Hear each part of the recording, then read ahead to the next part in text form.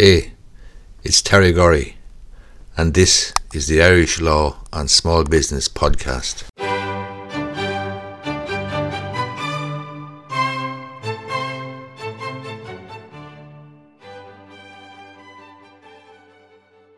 Today I want to talk about a concept that I am very, very fond of, and that is the rule of law and the extension of that, the majesty of the law.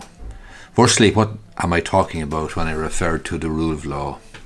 The rule of law is a political philosophy that all citizens and institutions within a country or a state are accountable to the same laws, including lawmakers and leaders.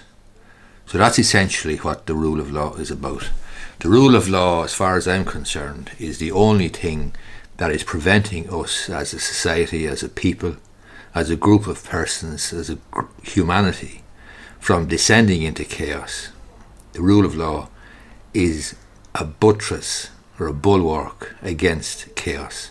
In other words, if there's no rule of law, if we don't have to adhere to laws, then clearly it's a recipe for disaster in society.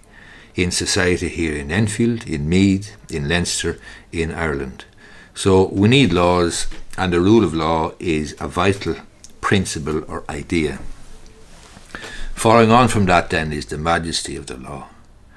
One would always hope, if you're a subscriber or a supporter of the rule of law, if you are an adherent to the rule of law, then you're always looking for people, lawbreakers, wrongdoers, to be brought to justice. And that's where there's a phrase there in one of Charles Dickens' novels called, the phrase is the majesty of the law. People eventually, sooner or later, no matter how egregious their behaviour is, find themselves amenable to and answerable to the majesty of the law. I was reminded of this last week there when I saw a circuit court case. A gentleman was jailed by the Circuit Criminal Court in Dublin. He was involved in an anti-lockdown protest in February 2021. I think it was in Grafton Street. I saw the footage online at the time because I saw him throwing a firework into a bunch of Gardaí. He was convicted of endangerment of Gardaí at the protest. You might have seen the footage, as I say. It was online, it was on Twitter and so on. The firework perforated the eardrum of a Garda, and two other offences of kicking another Garda in the testicles and punching one in the face were taken into account in sentencing. The gentleman in question, Jake Merriman, he was jailed for 20 months, and the judge noted that he was violent, aggressive and hostile on the day. However, Merriman was not hostile in court. He was contrite and sorry and apologetic and repentant. He was offering the excuse that it had been a moment of madness after a night's drinking, and he accepted that he had been foolish. The judge told him that if he brought €5,000 to court for the injured Garda, and if the injured Garda would accept it, well and good, that would be taken into account. The court was told that Merriman had actually brought €10,000 in court for the Garda as a token of his remorse.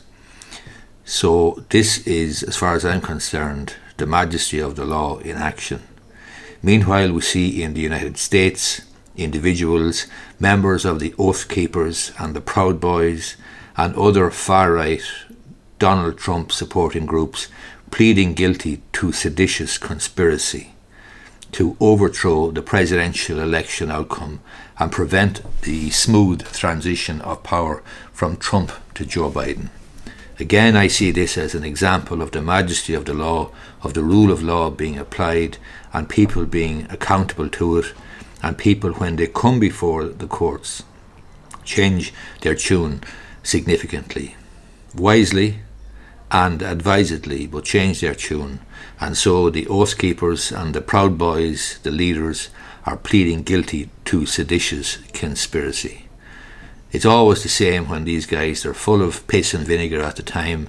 They're going to overthrow the state, they're going to ignore the law when they don't like it, but they all come to court and they recognise the majesty of the law and they plead guilty and abuse and abase themselves and appear contrite in an attempt to minimise the legal sanctions that are inevitable. No sooner had I seen that case then than I saw another case involving that whack job Jones, the guy who was peddling the conspiracy theories, Alex Jones. He was peddling for years and made a lot of money peddling conspiracy theories in the United States online on his website or his show or whatever it was. He basically put forward the argument or the conspiracy, the false narrative, the lies that the Sandy Hook High School massacre, which saw the loss of innocent children and parents, teachers, he denied this publicly, and he basically said that this was a set-up by the deep state or some other nonsense. He was ordered last week after being sued by parents who were offended and upset and caused great stress and anxiety as a consequence of his peddling of lies and his exploiting of the tragedy in the Sandy Hook High School. He was ordered last week to pay nearly €1 billion to the parents of deceased children for the defamatory lies that he peddled and the hurt that he caused.